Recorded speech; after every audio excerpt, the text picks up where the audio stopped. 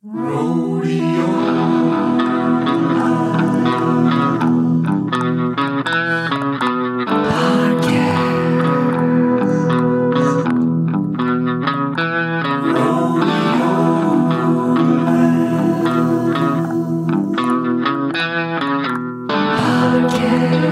Labs podcast is filmed in front of a live studio audience. Welcome to Rodeo Adventure Labs podcast. This is episode 5, and today we have Connor Ryan with us, and I'm also joined by my co-host, Steve the intern. There's no one to wave. I can't wave. You can't wave through a microphone. Hello, everybody. Welcome, Connor. Hi, I'm Takayape, Amichiape, Connor Ryan. Iche Wichasha Hunkpapa Lakota. Just letting you all know, I'm Connor Ryan. That's the name I go by. I come from the Hunkpapa Lakota people. My family's from the Standing Rock Reservation.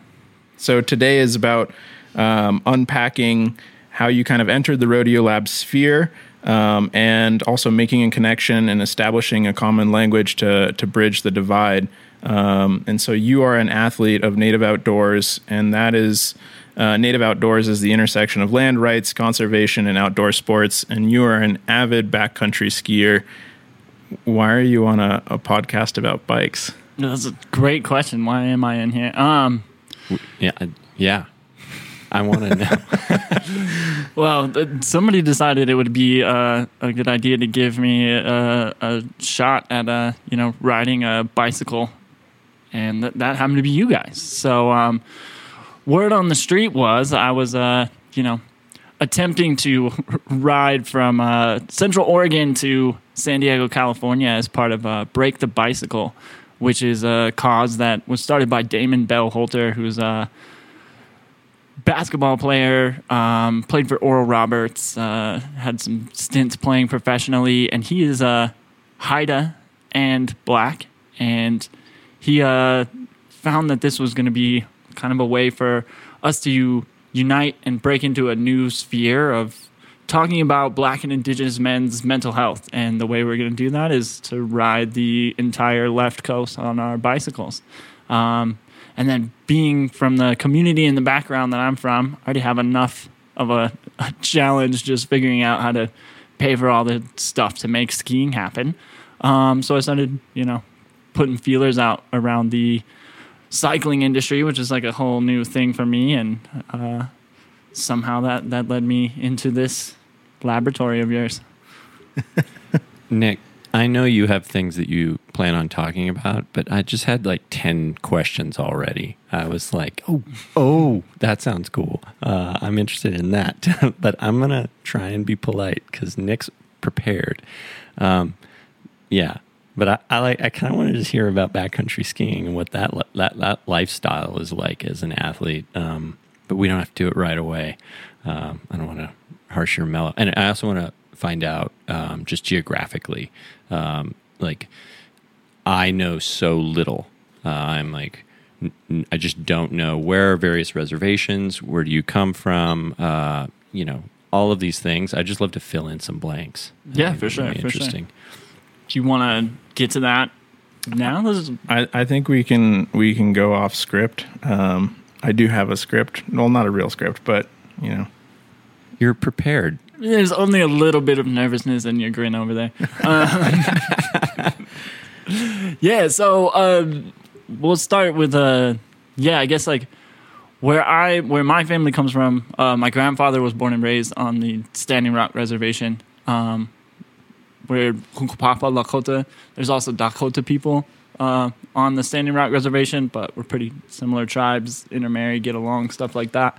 And then my grandfather was part of like what you call like the lost generations, stolen generation. So he was taken by the Catholic school system. And the policy back then was like kill the Indian, save the man. And so they would take these kids from the reservation and kind of bring them up within the Catholic way of existence. And so by nature of all that sort of stuff, he actually ended up in LA. And so my family's like my mother grew up in LA, far away from that kind of stuff.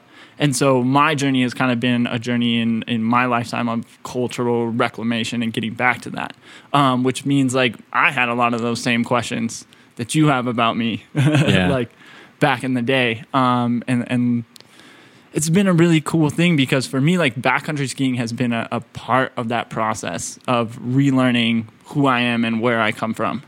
And it's really tied in with my cultural reclamation that I've experienced. So Lakota people are part of like a larger nation, which is called Oceti Sakowin, which is the Lakota, Dakota, and Nakota people. We all get along because we speak essentially the same language. And our traditional territory for that nation, it's also called the Great Sioux Nation. A lot more people are familiar with the word Sioux.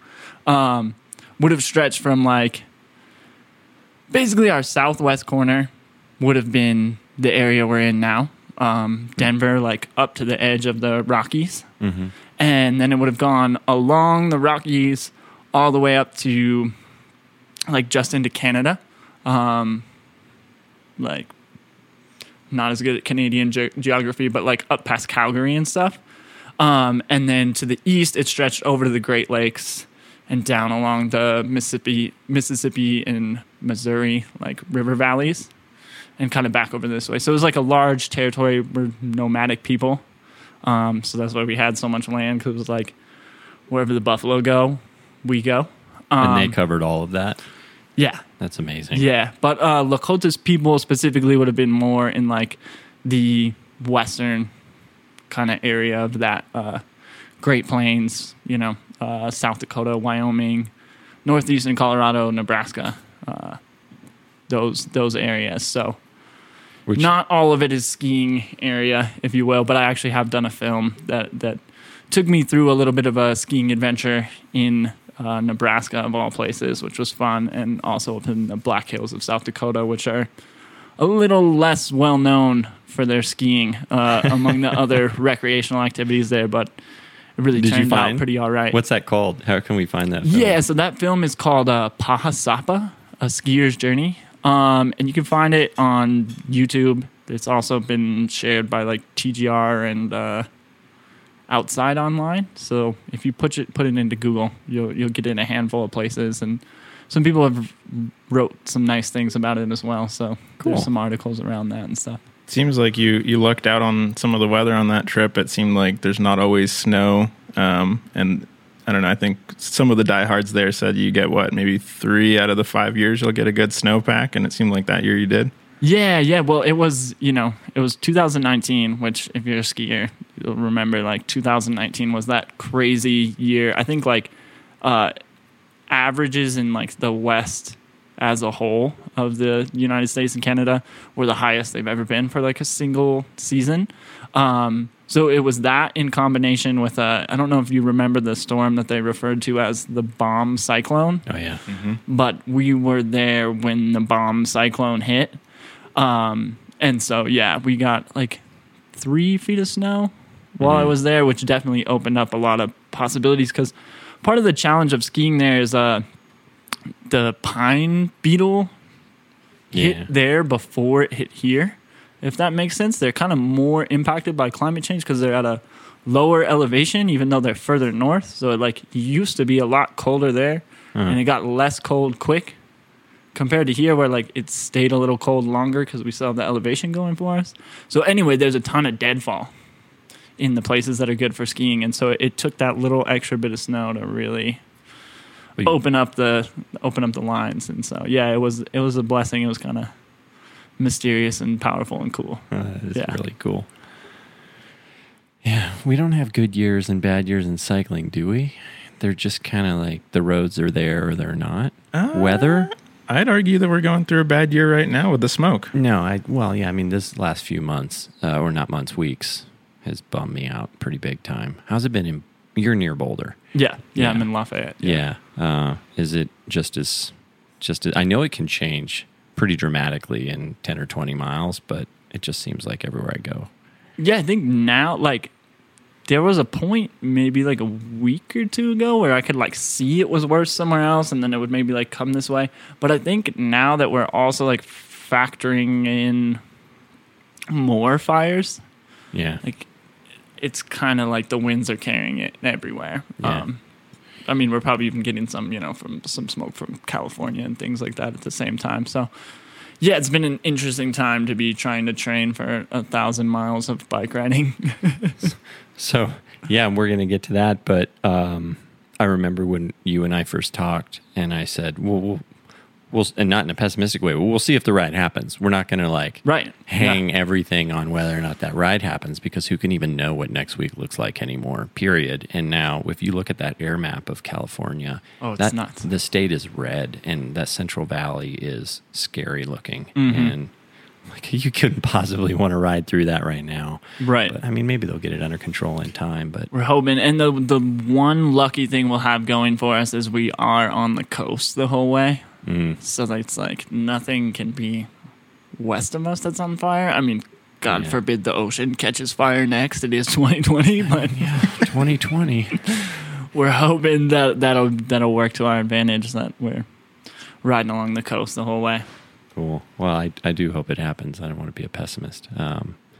Either way, you just point yourself in another direction and just ride 1,000 miles in that direction if California is off the menu. So you should be fine. Yeah.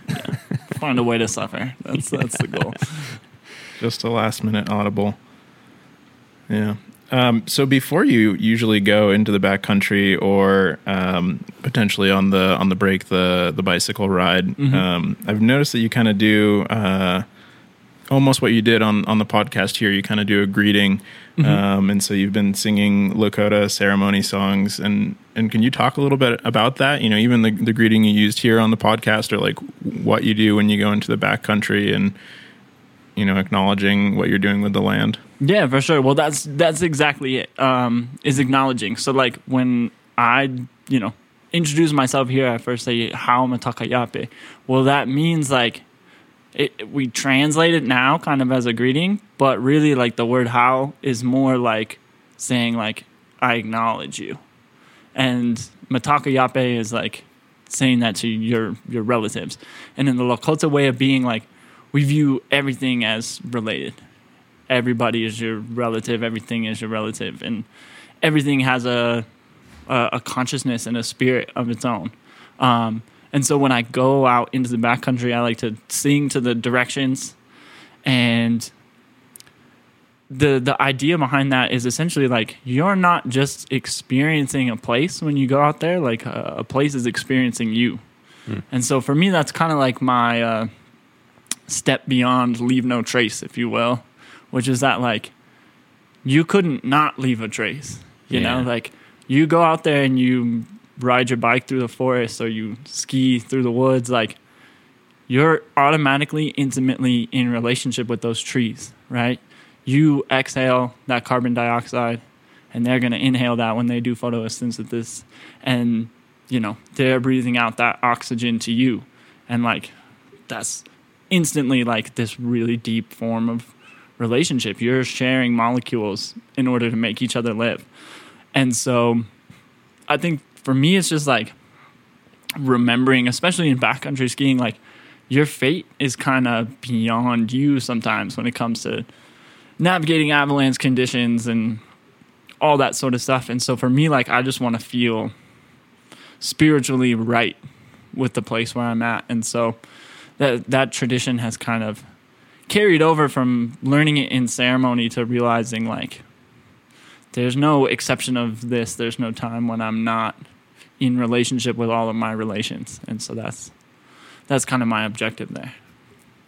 Yeah, I don't know. I was watching a video of you in a backcountry skiing video, and it really resonated. And you were also there with Len Nessifer, who's the founder of Native Outdoors, and he kind of equated that to like pulling a permit before going into the backcountry. And that really resonated to me because, whether it's backcountry skiing or, the alpine adventures that we've been doing on our bikes, like you need to really acknowledge where you are, and there's got to be a respect for the land. Like you just said, like you don't know what's going to happen when you're out there, like conditions can change rapidly and, storm might blow through. So I don't know. I saw that and I thought it was a really interesting way to think about it, and to treat a place as like a relative and exist symbiotically. Yeah. Yeah. Well, you can't not be in symbiosis, so you might as well really lean into it. Just out of left field. Do you think that can exist when you're in a city, or is that exclusive to getting out into the outdoors and into the mountains? Or does that feeling... I've just felt recently that when I am leaving the mountains, coming back into Denver, I love living here, but you just start getting into overpasses and concrete and urban decay and all of the sensations of being in an urban environment, and it feels gray and sad. And which, of course, the mountains are the opposite. But I wonder if a city can have any degree of that. There are still leaves. There's some natural environment here, but it's just fundamentally been changed. Yeah, I mean, for me, I think it's maybe more important in the city in a way, and the reason to me is because like you're nature, I'm nature, and I think we allow our urban living to separate us from that reality of being a biological process that's connected to all biological processes out there. And I think it's part of why our city life can be so broken to us. And I think it's also points to the fundamental changes we need to make moving forward if we want to improve our health and the health of our ecosystems while still living with a degree of population density.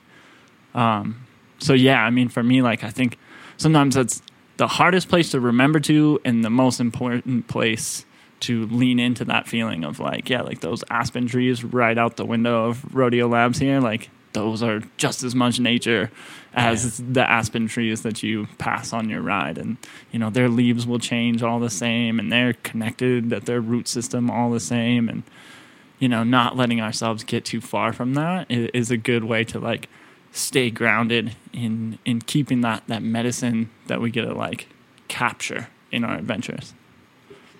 Yeah, that's a good point. That's I feel well put. I like that. Yeah. I just feel like, I just got served. I think there's definitely the mentality in Colorado of you got to escape the city and get into the mountains, and it's really easy to overlook it. Wherever you are in the Front Range, this space is probably just as equally important. And you have to treat it with that respect. And the mountains are awesome, but so is where we are right now.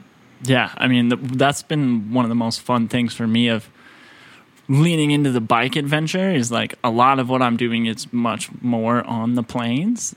And I think falling in love with that ecosystem that for me is much more close to what my ancestors would have been on has been a really refreshing part of it, and being this is... So you've been going east a bit, or at least not just directly, up Flagstaff or Sunshine or whatever. Yeah, it turns out that's not the first bike ride you want to do. No. Straight up Flagstaff. So yeah, I tend to find myself riding north and south along the Front Range as well. Going east a bit too, and just I think in Colorado we tend to think only the mountains are nature. And sometimes I'll recreate in other places, Nebraska or South Dakota or something, where they don't have that same option. And it's really easy to go into the woods there and be ooh, this is nature, and lean into it when you come out of a city. And I think in Colorado we need to change our habits about that a little bit too. Not that I'm not saying we should strictly recreate on the eastern half, but we got to show it a little love. I agree.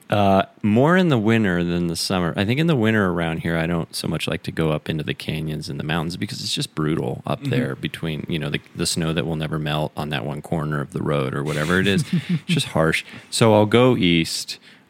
East of Aurora, east of DIA, kind of Denver east, and you just find the most sublime, austere winter days out there where you can see forever. The hills just roll all day long, and it's like a mind eraser in a good way because you don't have spectacular vistas. You have just everything taken away from you, but it's really meditative. It's a totally different.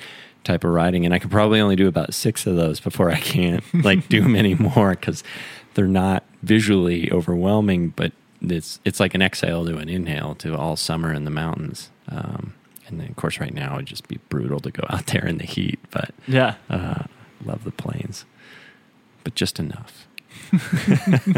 A little bit. Yeah. No, I agree. I think the rollers out there too are just, it's fascinating. You know, you're like, it's almost like waves. You see them coming, they're really far away, you know, and then you ride up to it and you're like, I'm at the top. And then you like go down, you already see the next one. And yeah, I think it's humbling to ride east, you know, and see a different landscape, and it's a different riding style. You know, it's not a sustained climb.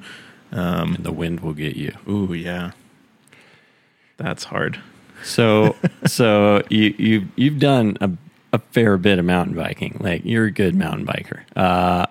And I didn't really know, but I got the impression that you don't do a lot of sort of more road or gravel or drop bar or rigid, just, you know, bike riding before this. It was kind of great. That, like when we were talking, when I met you, I was like, do you have a helmet?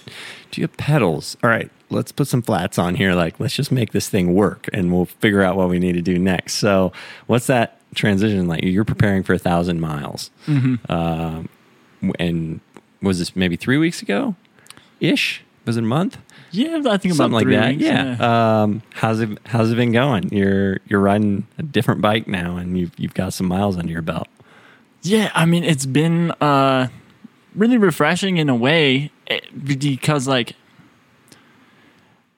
I just feel like I have this expectation all the time of, like, how adrenaline packed, like, an adventure needs to be in order for it to, like, pay off, right? Like, as a backcountry skier, like, in order to be willing to spend that time in the cold, like, going uphill, there has to be, like, this payoff. And I think it's kind of changed my mentality about that a little bit, which is, like, I find a lot more payoff just in the general present moment all the time, because it's not like the pot of gold isn't at the end of, like, some rainbow, you know, it's not like in a definitive place. So I'm kind of always looking for it. And I've enjoyed that part. And the other thing that I guess, like, I didn't realize how fast it would all feel. Cause, like, I still, like, that's really my, like, thing as a skier. I like to ride, like, fast, steep, fluid lines. And that's what I liked about, you know, downhill mountain biking is, like, just that pure speed. And I kind of, like, had only ridden the commuter bike before this. And I thought riding your bike would be in the same category as that, but it's not at all. And Hopefully our bike is quicker than a commuter. And so, yeah, that was really the thing for me. Like, the first time I took it out, after picking it up from you guys, I went straight home to my neighborhood and I, like, stepped on it. And the first time I felt that, like, feeling of, like, acceleration on a bike like that, I was like, whoa, like, this is really different. There's, like, a way that your, like, force in your body translates to movement on the road that's so different that really just, like, woke me up to, like, okay, there's something to be explored here. And that sustained degree of speed over time is, like, I don't know, you just settle into a place with it and it feels really cool. Cool. And I'm seeing some gravel / front range, low level single track on the bike too, which is fun. I hope you're riding roads on it. That's all great. And then I hope you're like, where's that go? Turn right. Like, exactly. That's definitely been the best part of it. And, like, it's cool too because, like, I'm totally new to this realm of things, and, like, I look the part of being new, you know. Like, don't let anyone. I saw those people. They were like, "You need to get the gear," and I was like, "Oh, shut up, everybody! Just let him do whatever he wants." Well, that's one thing that I've kind of decided as I do this ride as my little part of incorporating inclusiveness in my own way is, like, for me, like, I did a substantial part of my growing up across town in 5 Points. I lived on Martin Luther King and Downing. And so, I existed as a person of color who isn't black within a largely black community at that time. And then, you know, that's always been an influence of mine. I've been like very hip hop culture, like basketball as my favorite, sport to watch, kind of like vibe of a person. And so when I looked at like cycling gear, I'm like, that looks pretty white. Like there's kind of no way around it. And I thought about the friends that I had, growing up, and like one of my best friends lives in Atlanta, and I was like, he loves to go snowboarding when I'm skiing. We love to go up to the resort together. And part of what he loves about it is like putting on that like North Face gear, and like he gets to wear like his beanie and his ski mask, and it all like there's a very like hip hop feel to it.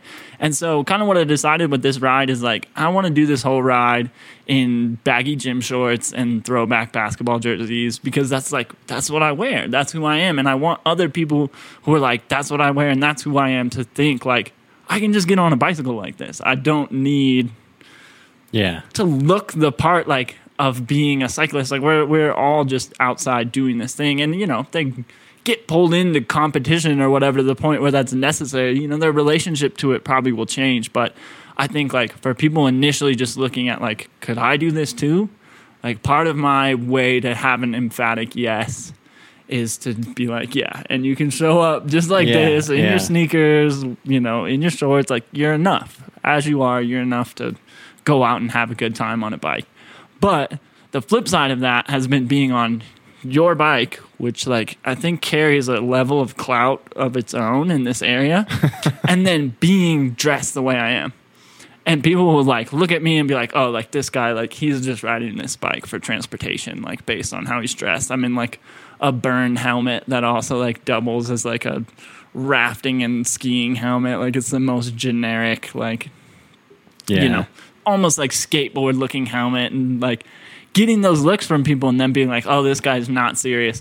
And then passing them, that's like a real joy. And with this bike in particular and where I've been taking it, it's fun because like I'll pass like a full suspension mountain bike on a stretch of single track, and then on my way home I'll pass somebody else on a road bike, and like I always get the look first. And the thing is like they don't know like I'm a professional athlete like outside of this, and so they're like, oh, just like who's this guy? And I'm like, ooh, like I'm gonna turn up on these folks. And that's a funny kind of motivation you're describing. That feeling is really fun because it's like you immediately like make yourself an outsider through your own performance and through your own drive to do things. And I think that's something that like anybody as they enter a sport can get excited and like find their stoke around, if you will. Yeah.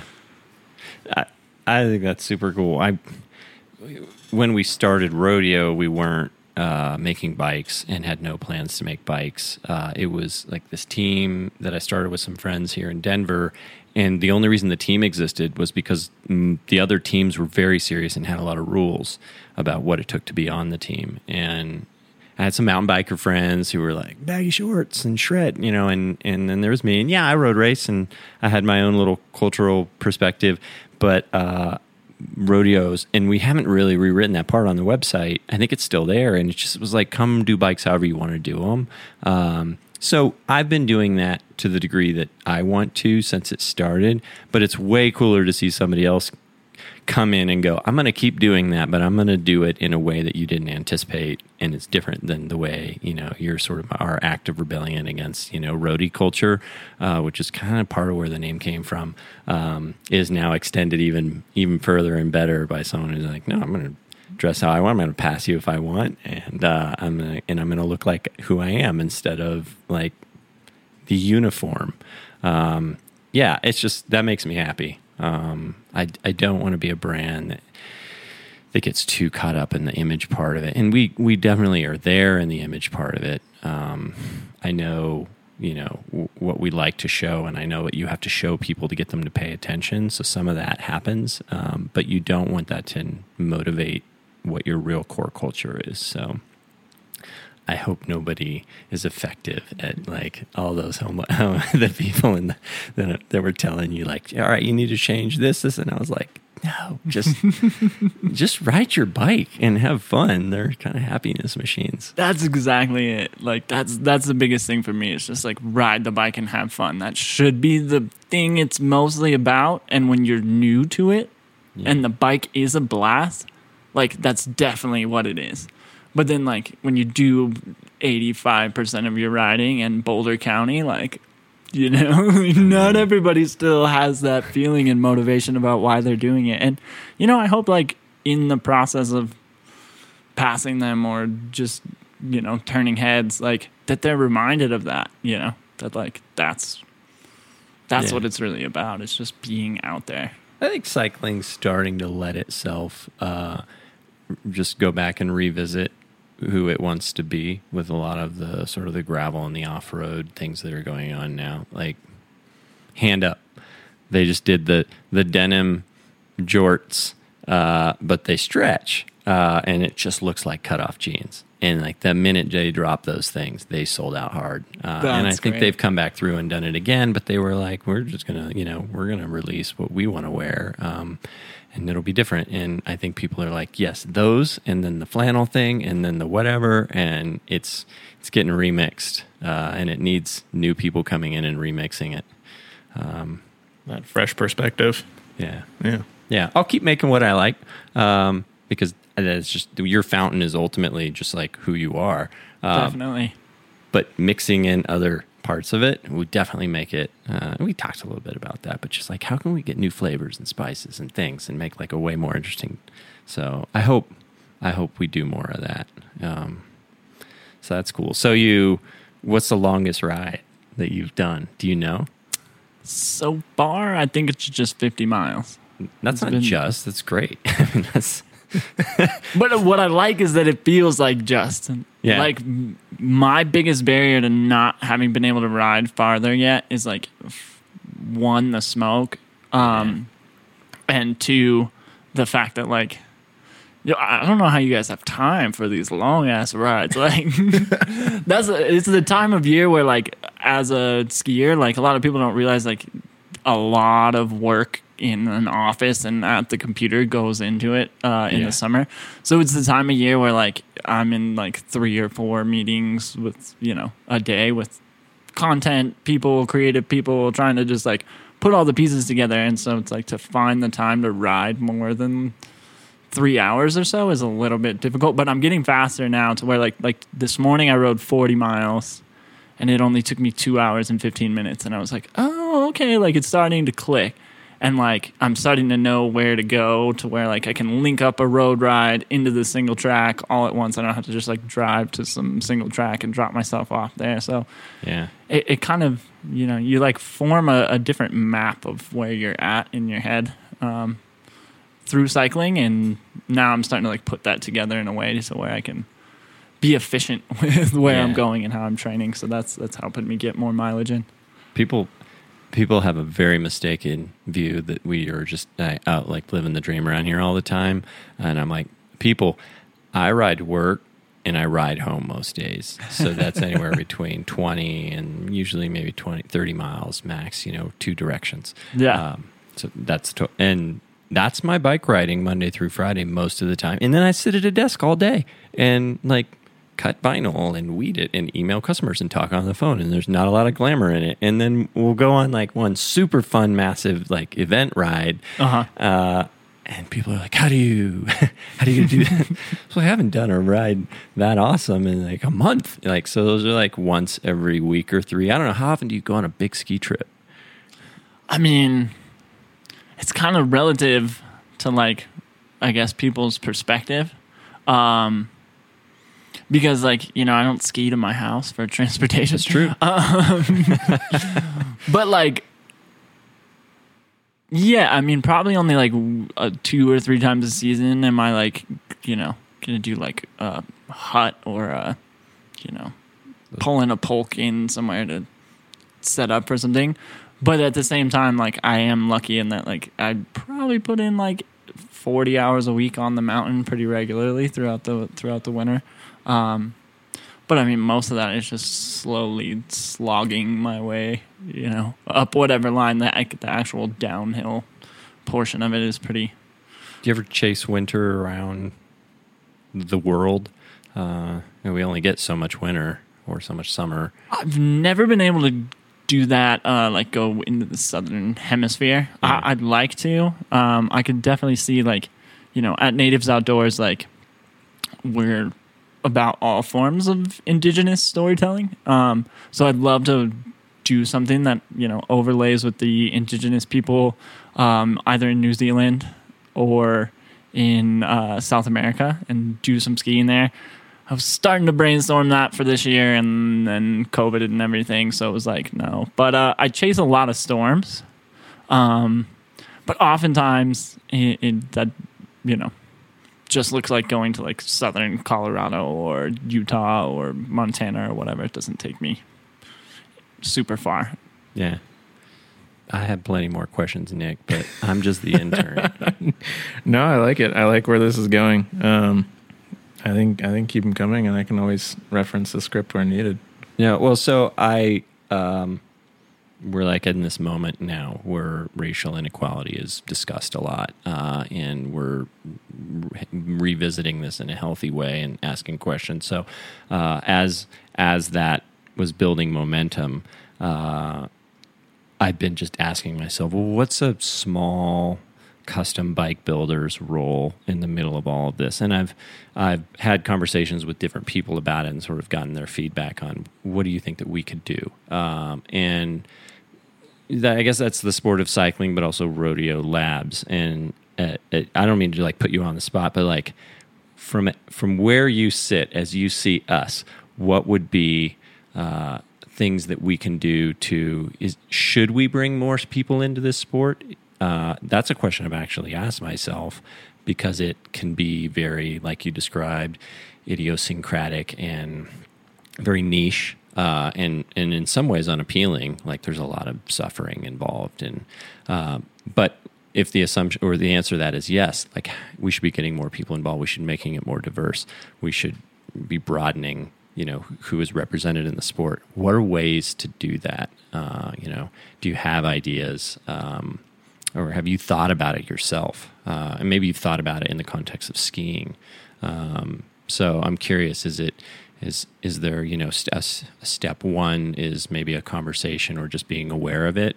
I'd love to, I know that's a big thing just to throw out there. Hey, what do you think about this? Can you know, but I don't know. I can't answer that from your perspective. Yeah, for sure. So I guess the way I would answer that is like, it was like 4 or 5 seasons ago, I really only skied in the resort. And I kind of just had this idea that like backcountry skiing was, you know, just for people who lived in the mountains and had all this extra time and resources. And it just wasn't something I would probably ever need to do. And I had a friend who sold me a pair of these Marker Duke bindings, which were like this sort of primitive backcountry binding where like the whole frame of the binding flexes at the toe and it weighs just a ridiculous amount, but it allows you to, you know, do your first little bit of skinning without committing to switching over to a pin binding. And I had a friend who I believe sold me like, and you know, to buy these new, they were probably like $600, $700, $800, whatever. And he sold me a gently used pair of these bindings, I think for like $20 and a joint. And like that doorway opening through that, like allowed me to become like the person that I am. Like now I do almost strictly backcountry skiing. I've made multiple films, like, and so I'd say like the biggest thing is really like, it's maybe less so about what brands can do as much as it's about like, what can you do to influence the culture of cycling to make it more inclusive. And I think one of the biggest ways to do that is to reframe how people consider secondhand gear. Because that is a huge doorway. You know, like almost everybody knows how to ride a bicycle. But for a lot of people, that ends at the moment of like, I got a car. Yeah. You know what I mean? Yeah. And I think like if someone is passionate about cycling and wants to make that change and wants to see their sport become different, like put somebody on a bike that's fun. And I think the easiest way to do that is through like your personal relationships. You know, I think it's hard to not be performative as a band, to be like, who's a black indigenous person of color that might want a bicycle for something cool, and just like broadcast that to the world. Like, I don't think that's really the answer. I think like the answer lies in like, yo, like this is my friend from some other, you know, form of relationship.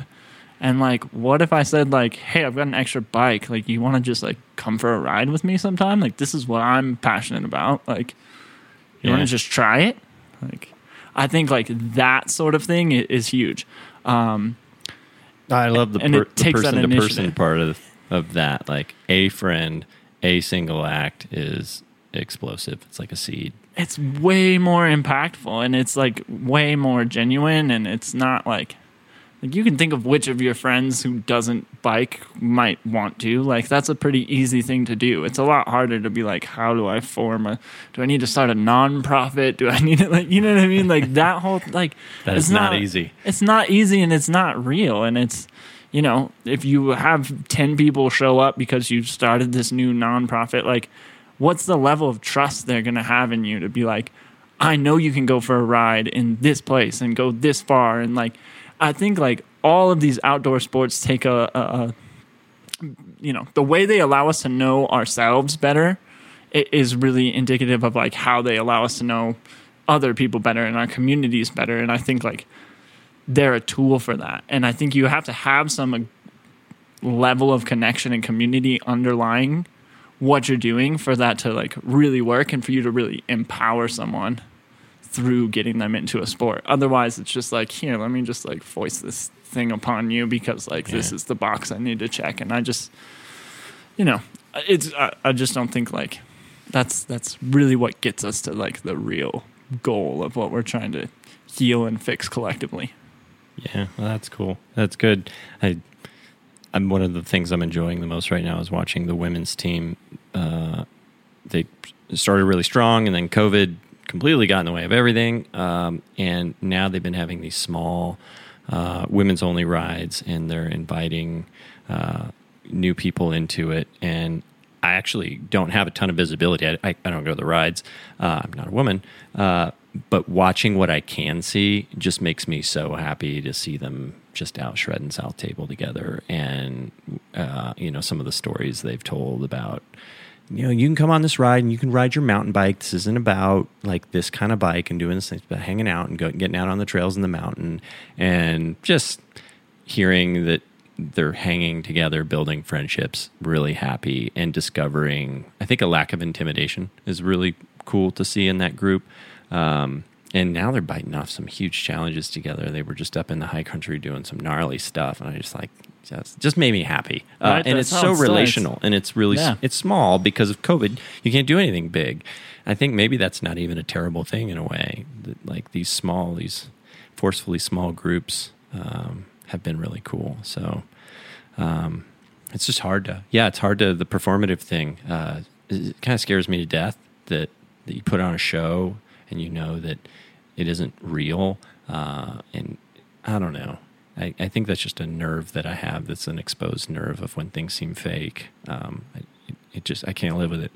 But you want to find a balance there. Like, you need to reach out to new people. You need to build new relationships. And so we met you through an introduction. So shout out to Brody. Yeah. And so that felt real. And I was like, yes, like, wait, we can do this. We can have a conversation. And when we were talking with you, I was like, I don't think you even know if you're going to like this yet. So let's I have no idea. No strings attached. Like, if in 2 months you're over it, or that's okay. Let's just see what happens if you just ride this bike, and let me know how it's going. And I'd love to check in. That's kind of where it's at. And I'm dying to know how 1,000 miles is like so super legit of a distance. Yeah, it feels legit looking at it from a couple weeks out. It's going to be so cool, though. I haven't done anything that long. I did something that took me 5 or 6 days this year in February, and it completely changed my life. Like, it changed how I think, and being that stretched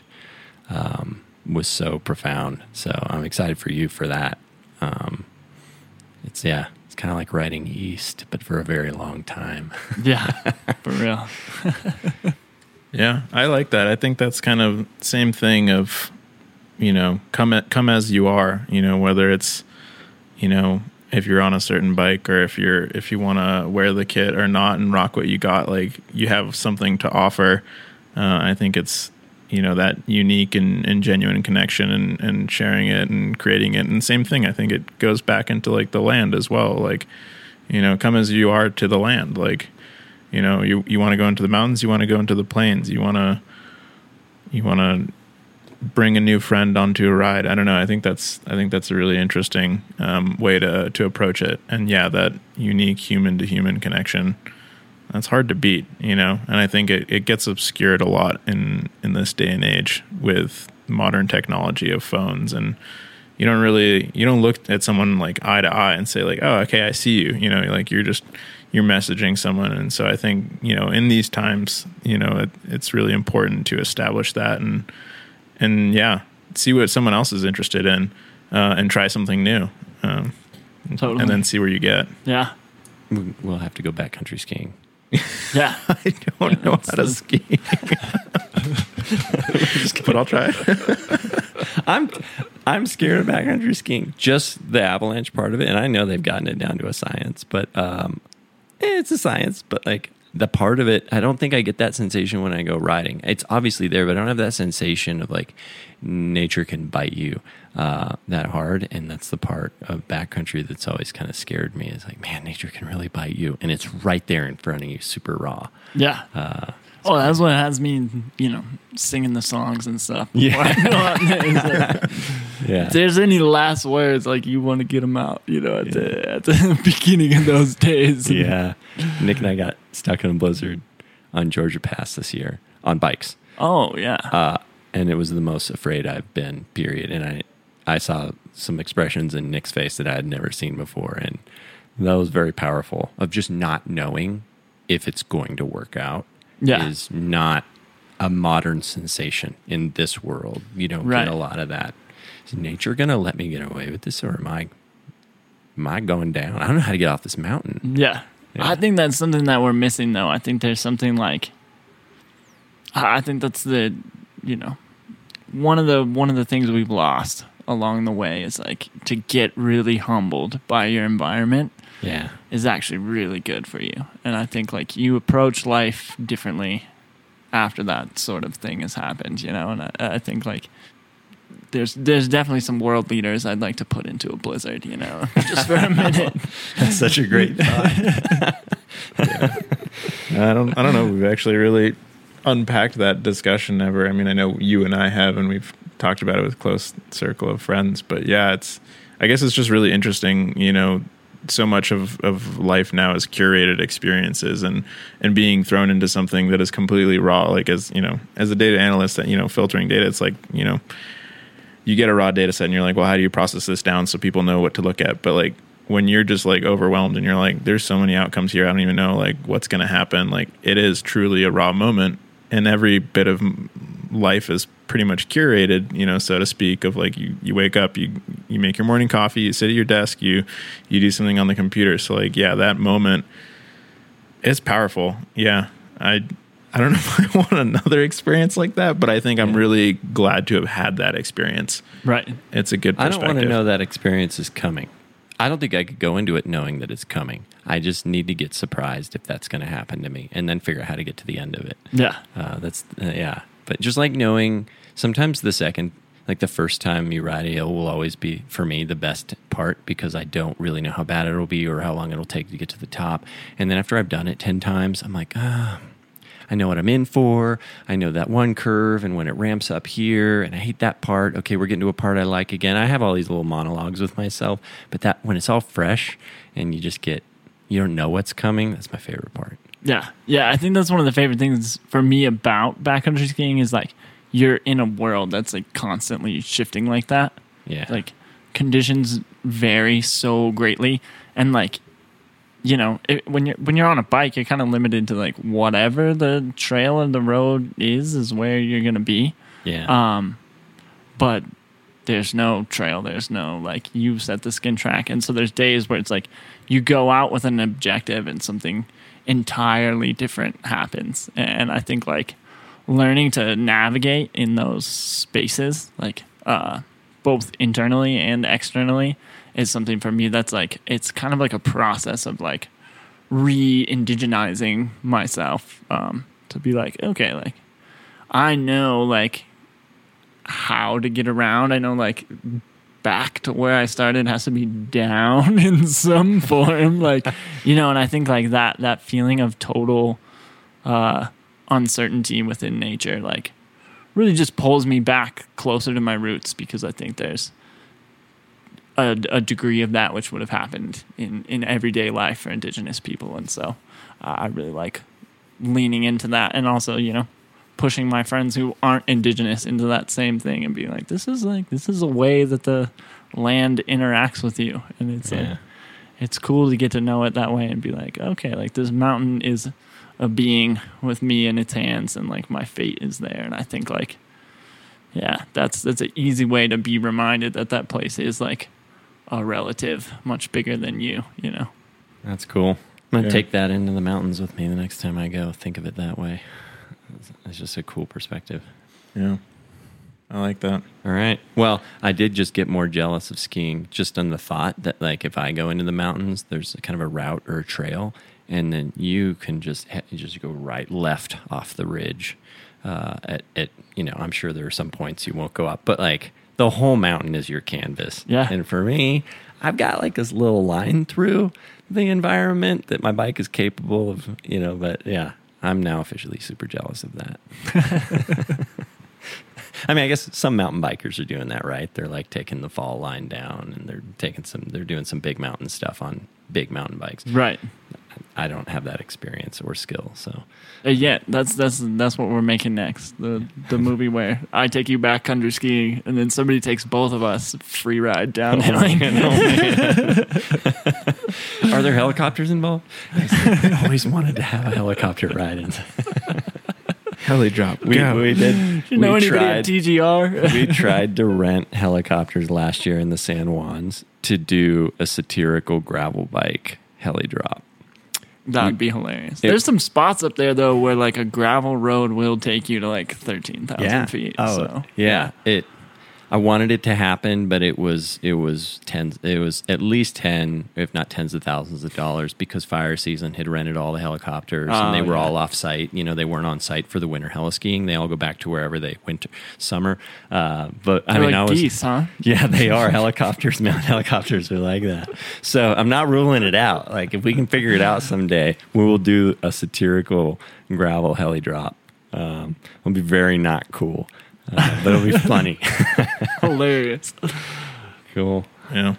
All right. Well, I know I want to get like, this is chapter 1, and I feel like, when's the ride planned? Yeah. So it's planned to start September 3rd, I want to say. Yeah. And I join in on the 10th. Okay. Yeah. And then we'll be riding through the 30th. Okay. Yeah, so all next month. Yeah, and if people want to check it out, you know, the ultimate goal of the ride is for us to fundraise, and we'll be hopefully trying to raise $100,000, and the goal will then be to redistribute that out through grants to programs which specifically cater to Black and Indigenous mental health within our own communities, so in inner cities and on reservations and things like that, as well as, you know, just getting these conversations rolling about how Black and Indigenous men's mental health needs are you know, vastly different, and how that's kind of been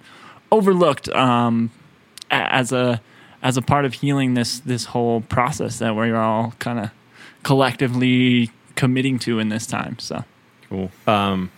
We'll put links. We'll get them from you, and we'll put them when we post this podcast on our site. But audibly, if people are listening on Apple or Spotify or something like that, where can they connect with that?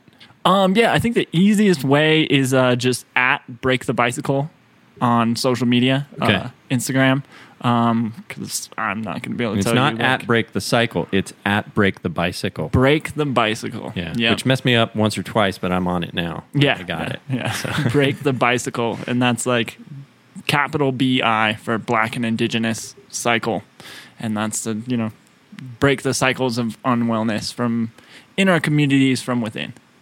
Cool. Yeah. All right. Yeah.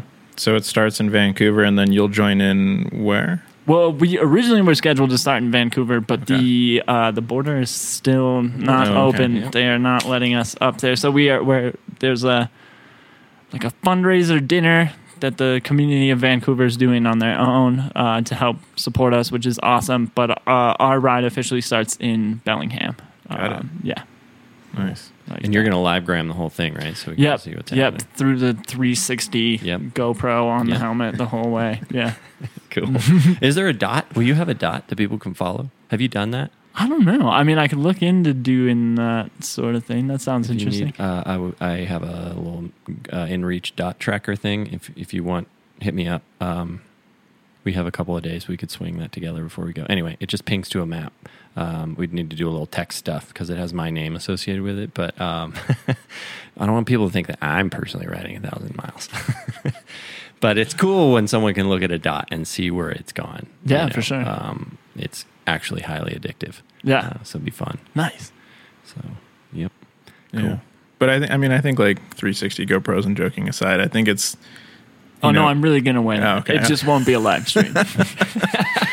No, but I think, this point, like where we are right now in human history is really interesting, where it's like we can push for a fundamental change, and doing rides like you're doing, that's exactly how it's done. You're raising awareness for mental health, for Black and Indigenous cultures. And so, yeah, I think, moments like this, or even just, a friend, having a genuine introduction of like, hey, Steven, here's Connor, Steven, and look where you Here's guys my are. bindings for $20. Yeah, and so I think there's a lot of information out there, and sometimes I think it can be information overload, but also like at the same time, like you can see that people are making a difference. And so I'm really excited to see how the ride goes for you, and I'd definitely love to check in afterwards and see what happened. Yeah, for sure. War stories are the best. I can't wait. I'm sure it's going to be, it's all totally out of my element. I've been to California like twice before, and yeah, it'll be a whole new world. But I think that's the thing for all of us right now is we're all in kind of a new world and been forced to reflect on things in a new way with COVID and BLM and all these different things. And I think like there's just so much like beauty in the world that we find through sport like this, that we find through our creative, ventures of Natives Outdoors and Rodeo Labs and stuff like that. And I think like the most awesome thing is to figure out like how do we still go full speed at that kind of stuff and somehow find the way for like all these things to also join forces about like social and environmental causes. And like we're the first generation that gets to do that, and we have social media as we do it, and like we can really use all of that in such a way to weave a whole new kind of existence where you get to be, activists and entrepreneurs and environmentalists and cyclists and skiers all at the same time. And I think that's a really powerful way to experience life. And it's a heck of a lot of fun too. So There's some genuine fun that happens, which is amazing. That Yeah. right in the middle of all that, you Let's can be really real. love what you do. It's giddy exhilaration. it is, yes. Cool. All right. It's go time for you next week, right? Yeah. All right. All right. Well, we're wishing you luck. We're here to help, and we're super interested in story time. Yeah. Yeah, for sure. Well, I appreciate it a lot. Yeah. Yeah. No, thanks for joining the podcast. It was really great having you on, and definitely best of luck. Appreciate it.